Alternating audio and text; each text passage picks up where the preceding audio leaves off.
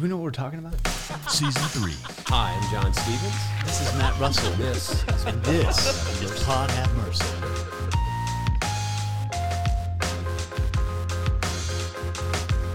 Yeah, so today it's just me and the doc, Dr. Rick No, who is a friend of mine. I'm glad you're here. Thanks for coming and just chopping it up and chatting about things. And thanks for having me. Yeah, you would think automatically, since we have a doctor, we'd be talking about COVID, but alas, we're not going to talk about COVID. We might, but that's not what I think is fascinating about your story. So you and I know, and people who are paying attention know, that Afghanistan is big in the news, and there have been hundreds of that. I mean, what do I think, about 120, 30, 40,000 people that have left the country, a lot of them refugees. I think the vast majority of them refugees. And so this past week we had a call with Interfaith Ministries, which is one of the local ministries that does refugee services. And you and I were chatting beforehand. They say that we could get anywhere from 2,000-3,000. I think it's going to be a lot more than that, because at one of the military installations here in Texas, I've heard they already have 10,000 refugees that are there, and more coming. And so, you know, the way they're doing it now, they come in, and then a lot of the nonprofits help, and they get resettled to communities like Houston in the Gulfton area, where a lot of them will come. We've seen that with Syrian refugees in the past year. And, you know, we talked about ways to be helpful and all that kind of stuff, which we can talk about it in a little bit. What made me think about you, and you and I were texting, is not only do we know each other from golf, we know each other from just running around and stuff like that, but, man, your story of your family, you and your family were refugees, and I'd just like you to just kind of share your story so people can hear and what it looks like, because I think sometimes this whole thing about refugees and stuff is so politicized, you know, and it gets really into this negative conversations and stereotypes. It's like, we'll hear from someone who really is like has been through it, and that's you. Well, first, John, thanks again for having me. Just watching the news over in the events over the past several weeks, so I've just been filled with a flood of emotions. It's heartbreaking when you see the events that have taken place, just the sheer desperation that you can see in these stories on the faces of these Afghans.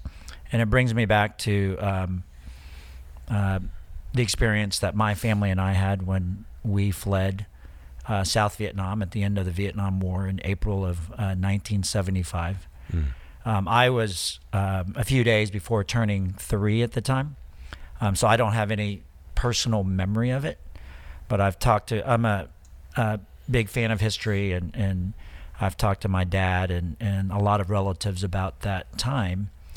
And so the events in Afghanistan have really made me think about our own personal experience and all that entailed. And what that entailed was a lot of people that had huge hearts that helped my family and I along the way, from the U.S. military to other Western militaries to churches, not-for-profit organizations. Just to make a very long story short, we traveled to 4 different refugee camps from our exodus in Saigon to finally landing in the United States. And those refugee camps were in the Philippines, Guam, Hawaii, and then we finally landed at Fort Chaffee, Arkansas. And you could have stayed in Hawaii. I could have stayed in Hawaii at Tripler, Arkansas. That's right. So there were 4 main military refugee camps in the U.S. at that time. Yeah. And my family and I were assigned to the one in Arkansas. My wife and her family got very lucky. They were in Fort Walton Beach, Florida. Oh, there you go. But there you go. And so being in a family of 7, so I've got 4 siblings. In American terms, we had a huge family. So a family of 7. At this point, President Ford had passed the Indochina Refugee Assistance Act in May of '75. The World Council of Churches was heavily involved in trying to get sponsors for these 120,000 or so Vietnamese refugees that had just landed in the United States. And so we were at Fort Chaffee, Arkansas for several months in the summer of 1975, and then a church in Panora, Iowa, Panora Church of the Brethren. Really? They stepped up and sponsored our family, provided us with an apartment in Panora, Iowa, which is a small retirement community 45 minutes northwest of Des Moines. Gave my dad a job, started my older siblings in school, and we were there for 6 months, the first 6 months of our time in the U.S. We connected with other relatives who are also sponsored by other churches throughout the country, and then over the next 5 years moved from Oklahoma to California. In California, my parents both got 2-year electronic technical degrees, and then we moved to Houston in 1980 when my dad got a job with Texas Instruments. Oh, yeah. And then my mom was one of the first 250 employees at Compaq, and the rest of the American dream is history, as That's you might amazing. say. So we've been very, very blessed, very fortunate, and no way would we be here where we are at today without the assistance and help and love from so many. I've heard you talk before about the relationship with the church, and you recently, not that long ago, you recently went back, but it was just interesting how those connections that this little church, wanted to do something for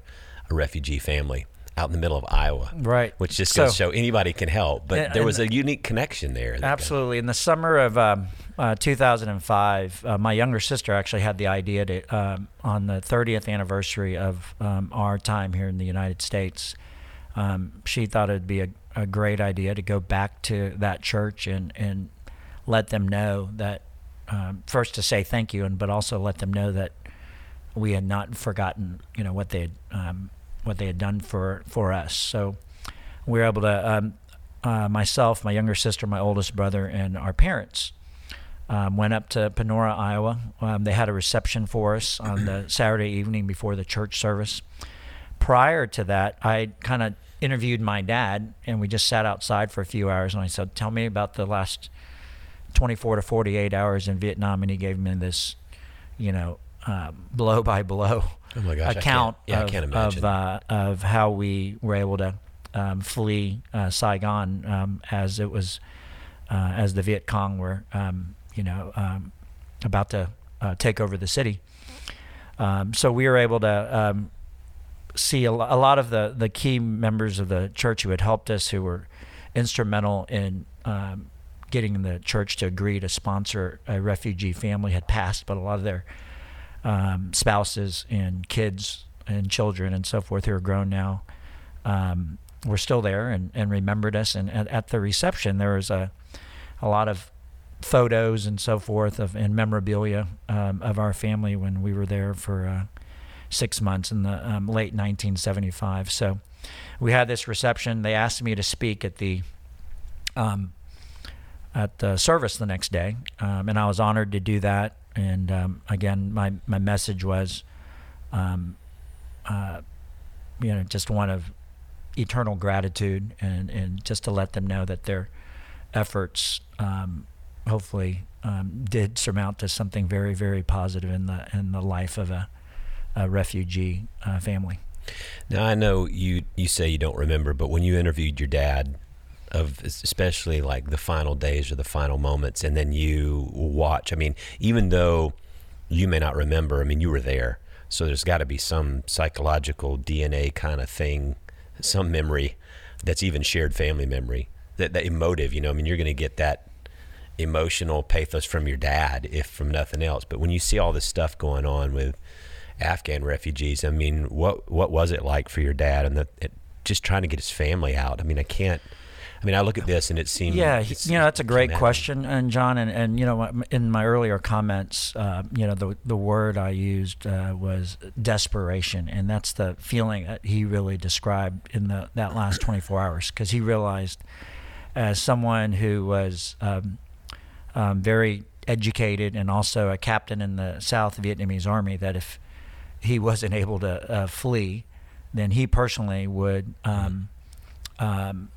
be imprisoned and who knows what else, tortured, etc.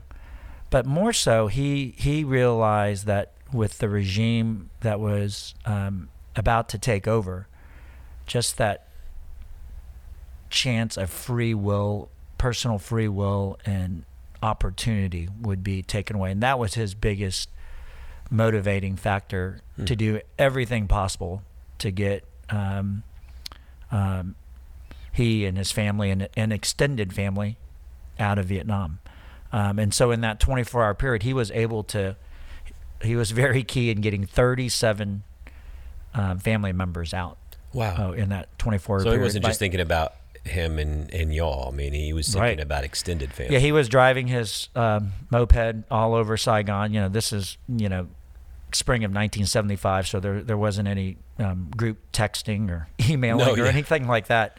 And so he went, my phone lines were down and so forth, so he went from family to family, house to house to notify as many of his siblings' families as possible to meet at this U.S. cargo warehouse, and thankfully we were there just at the right time and got on a couple of U.S. military buses that took us to the Tan Son Nhut airport, and then from there were waited in a hangar until it was safe enough to board a couple of U.S. Chinook helicopters that took us out to a cargo ship out in a U.S. cargo ship called the Green Hornet out in the South China Sea. And Green Hornet. Yep. And so we spent. Was it like it was like an old-timey superhero or something? Definitely my hero. So we went on that ship to the Philippines and then made our way across. If I remember, I could be wrong, and you could say, "Yeah, you're wrong." But for some reason, it was like the timing of y'all like arriving. Wasn't there some like the timing was perfect or something when you arrived at the location? Right. So my dad, one of my dad's really close friends who has since passed, worked for the U.S.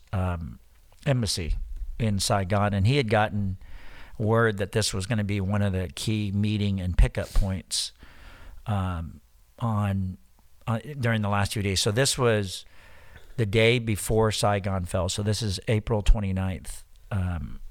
1975, and it was in the mid-afternoon, and we got to the U.S. cargo warehouse, and there were already thousands of South Vietnamese people already there who'd also gotten word and so forth, but they were inside the grounds of the warehouse.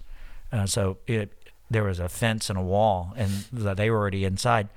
At that point in time, we thought, oh, we were too late. You missed it. Yeah, literally we were too late, but about 30 minutes later, two U.S.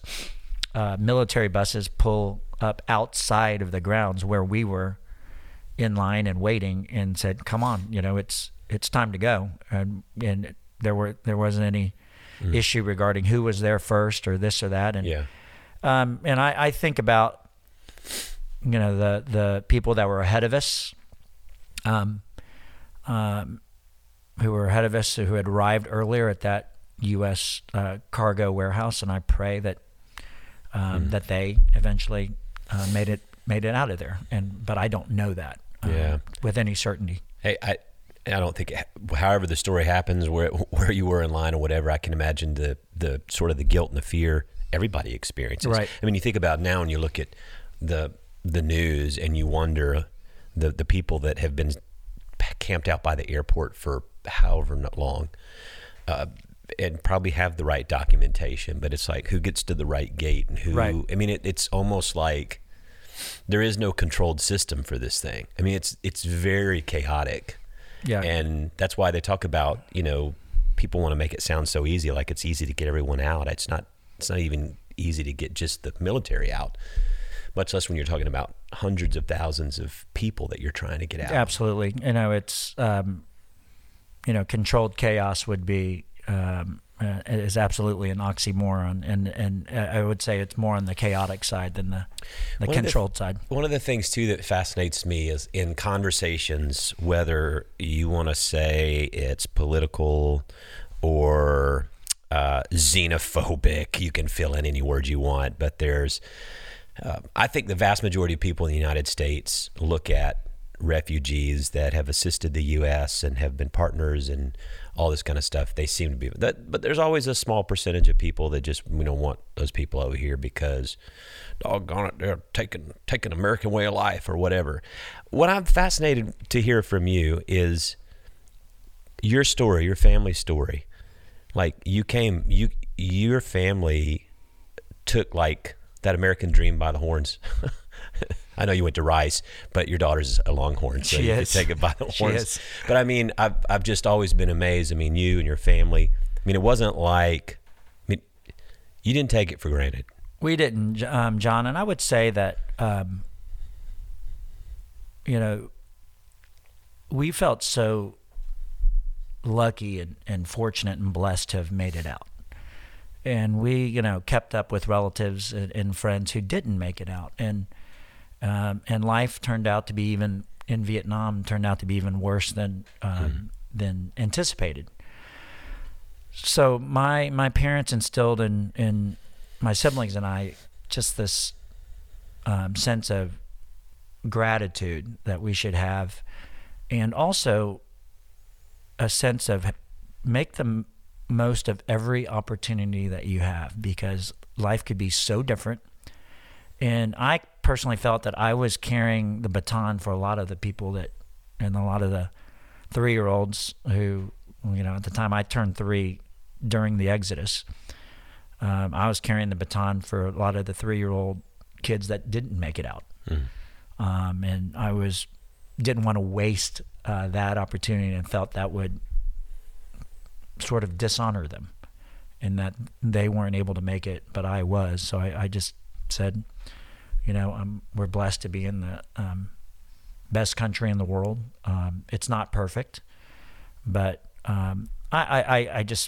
we've been helped by so many people here, and during that whole process that, I try to look at the good of what's here, the good of people and the good of the best aspects of being an American, and so we just have this sense of every day is icing on the cake.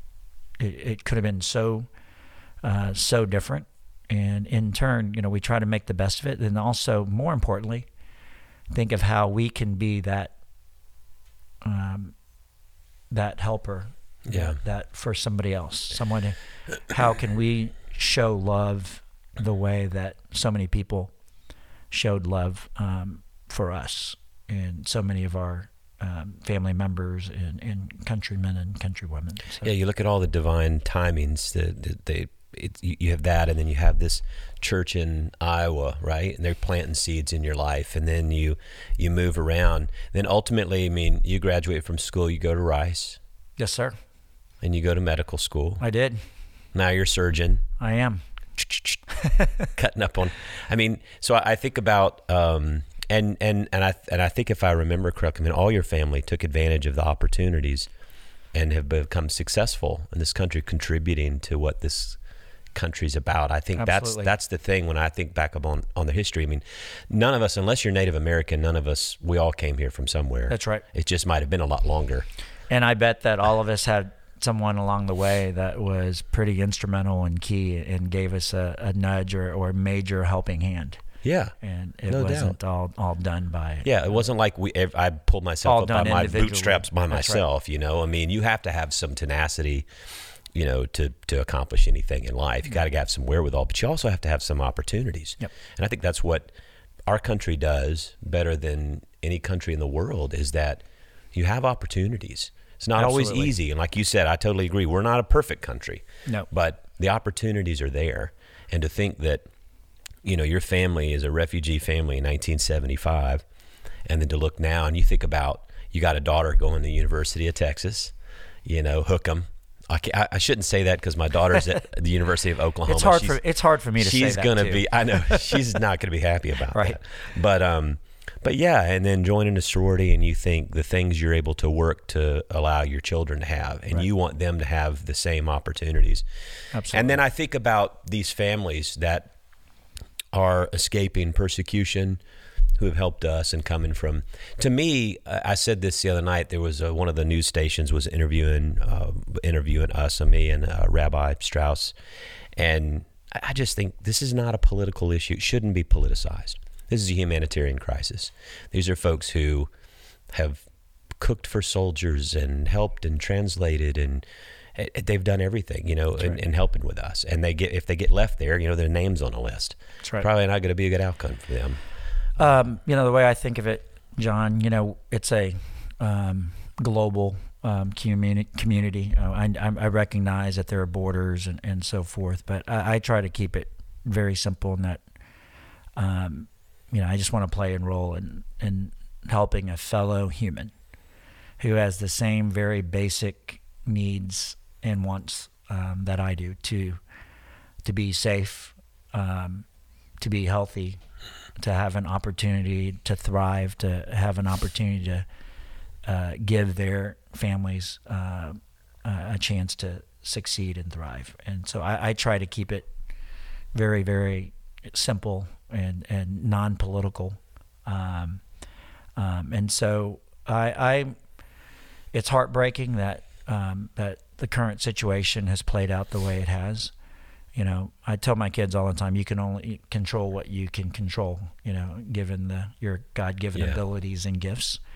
And I anticipate that I'm excited in that we all will have an opportunity to help out some people you and I who are in a situation that was a lot out of their control. Exactly. And out of our control. That's right. You and I didn't have anything, whatever somebody wants to argue about what happened in Afghanistan, good, bad, and different, you and I didn't have anything to do with that. Right. And the people arguing about it didn't have anything to do with it. But we can do something now. Absolutely. We're about to have, who knows how many thousand new refugees, immigrants, but I just say new neighbors and friends who, again, are in a difficult circumstance, but again, have the same basic human needs and wants that you and I do. And I'm excited. I don't know if that's the right word, but I anticipate, an opportunity to help them the way that so many helped my family and I. Yeah. And so we were on a call this past week, all of our pastors, with a group called Interfaith Ministries. Now there's about 4 or 5 organizations in Houston that work with refugees. They do this all the time. They've been doing it for many years, whether it was Syria or Ethiopia or whatever it is all over the world. So when refugees come into the country under certain status, and one of the things we learned is there are like lots of different status stages.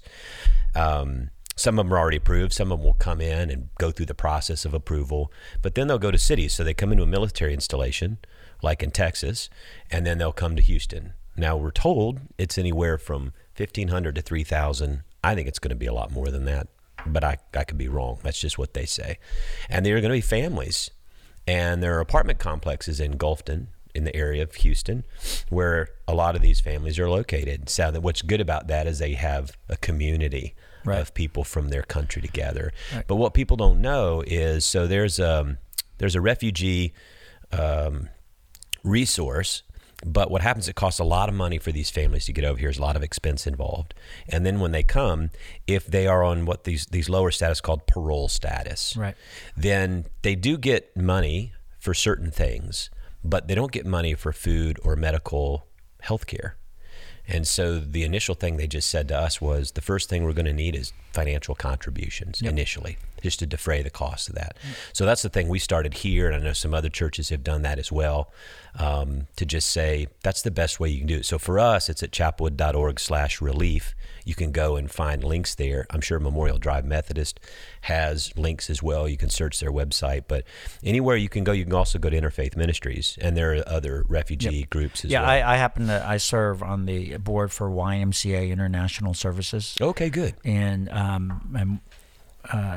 they provide programs and services that you're describing to the T.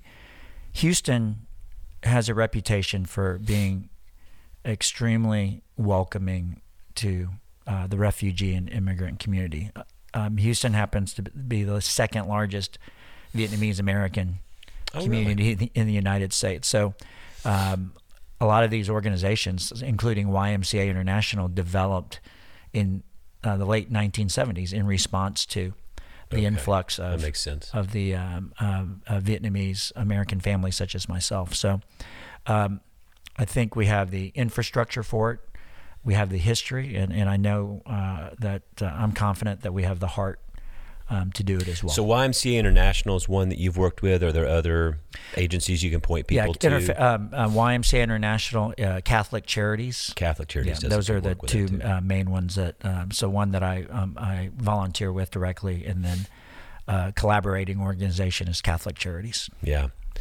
Well, I would encourage people to support financially at this early stage. And then there's going to be opportunities just like your family. There'll be opportunities for people to adopt families. Absolutely. One of the things that they have on, if you go to Interfaith Ministries website, the early stages too is financial, but then like think about you're moving, you have nothing but like the bag you carry. I mean, when you're fleeing, you don't have anything. Right. So like clothing and just silverware or plates or a pot to cook something in. I mean, they have these apartments, but they have to be outfitted.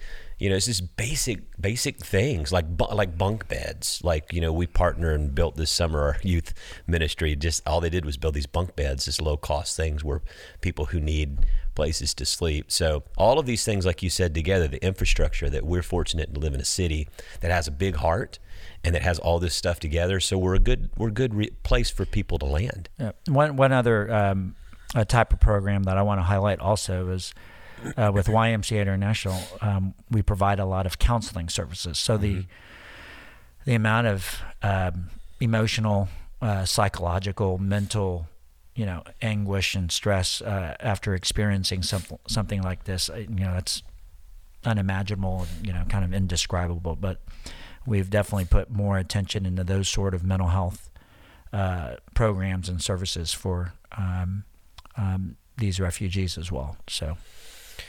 Well, I think it's going to be an interesting time, and it's a good time for, Haiti's been through a lot. Now we have, as we're sitting here today, we just have Hurricane Ida going through. Zach, who's producing today for us, everybody knows Zach Blunt from Chapelwood. You have family staying with you? Yeah, from Louisiana. From New Orleans and Louisiana, Wow. So grandparents and cousins and everybody. 30 plus, and some of them are maybe going back tomorrow to just because I asked Zach, I said, well, how are they doing? How's his? Like, I don't know. I don't know what to look at. You don't know what to go back to. So, well, Zach, thanks for doing that, man. Thanks for having me. Yeah. it's That's so awesome. But there's so much need around, and then of course you got on top of all this pandemic stuff. Yeah, one of the statements I heard regarding if there were traumatic injuries or folks that needed to be hospitalized because of the hurricane, that the hospitals in New Orleans are full because of COVID patients. Mm-hmm. And so I just, as a healthcare professional, I can't even imagine the type of triage issues and so forth when you have a pandemic and then have a natural disaster on top of that, and just having orchestrating and organizing all of that. It's hard when we have a doctor here not to talk about COVID, but for me, the main thing from you is that story, your family's story, to have the door open, the opportunity, you make the most of it. That's the way I'd like for people to look at refugees who are coming. I think when we're talking about this is also because, again, you can't have conversations now without people listening through a certain lens. There's a difference between refugees who are coming in, fleeing persecution and chaos, and people who are trying to illegally sneak into the country. Although some of those folks are seeking asylum and refugee status as well. We have a status for this. There is a process for refugees. Absolutely. And so I think we both agree we got a process, and our country should never be a country that's not welcoming to the refugee. The Statue of Liberty, what it says, bring me you're tired, you're weary. That's right. And they become a part of this,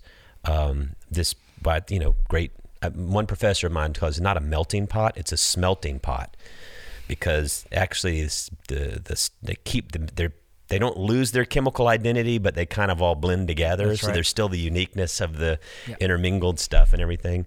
So I just would, encourage people to look at this as a wonderful opportunity for us to. I was sharing the other day. To me, that one of the greatest stories Jesus tells fits in this, is that story of the Good Samaritan. Because they were trying to trick him, but it's the Samaritan who's a different ethnicity, a different religious practice than the man in the ditch who helps. And so when Jesus says which one was the neighbor, the lawyer has to say the one who showed him mercy. He wouldn't even say the word Samaritan. He said the one who showed him mercy. And Jesus' response was very simple. It said, you go and do the same. You go and do likewise. That's right. And I thought, so this to me is like, there's someone in need. Doesn't matter if they're Muslim or Buddhist or whatever. We're called to help them if we can help them. Absolutely. And I think we have it's the certainly not resources. a political issue. It's a people issue. Exactly. So COVID though, ivermectin, yeah, horse deworming, you're all about that, right? Are you prescribing that right and left now? Is just overwhelming? No comment. We So have, as a surgeon, we have fun on this podcast. We kind of let our hair you go. down. That's right. I will say, if you haven't heard, ivermectin is like a cow deworming medication. But you know what I learned? Here's how irony gets you. So I've even texting some people who are like, "What do you think about ivermectin?" I was like, "No, I don't think so. I mean, I don't think so." But the confusion is like, there's all this stuff on the internet. People talk about it. Then I'm like, it's for horse deworming. Then I go to the dermatologist last week and get all this stuff on and go, oh, you have rosacea. We'll get you a little cream. I get the cream, Soolantra. And I look at it, and you know what it is? It's ivermectin cream. I'm like, ivermectin's everywhere. It is. I'm putting it on my face, but I'm not expecting it to cure COVID. It's supposed to help the red and the bumps on my skin for apparently, I don't know. Yeah, I know a lot more. I think my funded knowledge is mainly on the front end, on the prevention end, than the treatment end. So, but as a general surgeon, I do not treat COVID. No, I directly. understand. Yeah. And I'm not trying to get you in a trouble thing. I'll get myself in trouble for both of us. But I'll just tell you that, I think there's a thing in the world now where people have, like, you're entitled to your own opinion, but then there's truth. There's just data. Now, the thing about data in the world we live in, which is a postmodern truth world, people take the data and they try to spin it to say whatever they want. What you cannot get away from is that in our region, 93% of the people who are hospitalized right now are unvaccinated people. And like 99% in the U.S. are unvaccinated people. You cannot get away from that. No. So very clear fact. And the average time, I think when we were on a call last week or something, the average time, if you are vaccinated, and if by chance you do go in the hospital, which is very, very rare if you're vaccinated, unless you're much older or transplant. Sure, there are exceptions. The average case is like 4 days you stay in the hospital. Wherever you're unvaccinated, I know a guy who's been there for 2 weeks and he's in his 40s. Yep. And healthy. Yep. Absolutely. I think the greatest show of love for your neighbor regarding this situation is to get vaccinated. But I just don't want that chip in my arm. The tracking chip. I don't either, and I while don't I think that's gonna happen. while I download my apps on my iPhone. Right. I'm saying that with my tongue in my cheek, but no, I don't know, man. It's I think the thing I was talking to a guy. I have a guy I do some spiritual direction with, Jerry Weber, who's a great friend of mine, and I need spiritual direction and therapy now more than ever. I've learned. Don't we all? But one of the things, it's just I'm processing, honestly, as a pastor, it's hard. I'm a pastor to everybody, whether you've been vaccinated or unvaccinated, whether you're Republican or Democrat. It's hard not to be discouraged, and sometimes it's hard not to be angry. And I'll speak for, a sentiment in the healthcare community right now is a lot of frustration. But one aspect that I'm not sure a lot of people are aware of is how taxed the healthcare system is currently from a facility and human resource standpoint. The hospitals and ICUs and regular beds are full over capacity in many hospitals because of the high number of COVID-19 patients who are, as you stated, mainly unvaccinated. And so that's affecting the hospital's ability to take care of the everyday stuff that is continuing despite COVID, the heart attacks, the strokes, The secondary, there the was cases of appendicitis, etc. Yeah, there was an article in the Houston Chronicle today or yesterday about a 46-year-old Army veteran, served in Afghanistan, and I think it was Bellevue or somewhere, and he had, I don't know what it was. He had gallstone pancreatitis. Gallstone pancreatitis. Yeah, you read the article. Uh-huh. So, but they couldn't treat him, and they had nowhere to send him, and they're calling around. There's no Right. ICU. There's no hospital. Well, they finally got him like in the VA center, but it took so long that he died. He passed from multi-system organ failure. Yeah, Yep. and the doctor who's treated him said, I've never had anybody die from this. I've never treated anybody who that's a- had this, who died from this. So that's a delay in the system. I Right. think about, okay, fine. What happens if you're in a car accident or you have a heart attack or a stroke? That's right. I'm hearing a lot of people going into the hospitals or taking their parents in the hospitals, and they're waiting days to get into a room. Right. Not because they don't have a room. They don't have staff. They don't have enough nurses Right. on the floors. It just breaks my heart because it It's- seems like we could have avoided this. And I still, we can't undo the past, but going forward, I still think it's the most prudent individual action that will pay huge dividends for that individual, their families, and society as a whole. Are you hearing are vaccinations like increasing like daily? For a while they got like real low, but I mean I think I've heard like more and more people are going to get them. I hope Yes, that's the case. the latest I've read is approximately 62% of the U.S. population has received at least one dose, and we're now in the mid-50s regarding fully vaccinated. I still think that is a very disappointing number, but hopefully we'll be able to see those numbers rise sharply soon.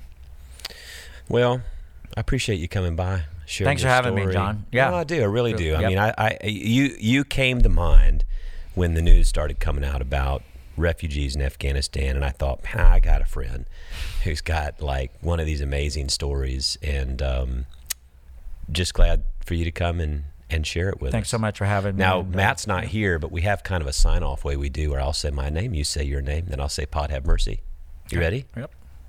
A 1 and a 2. I'm John Stevens, I'm Rick No. and this is Pod Have Mercy.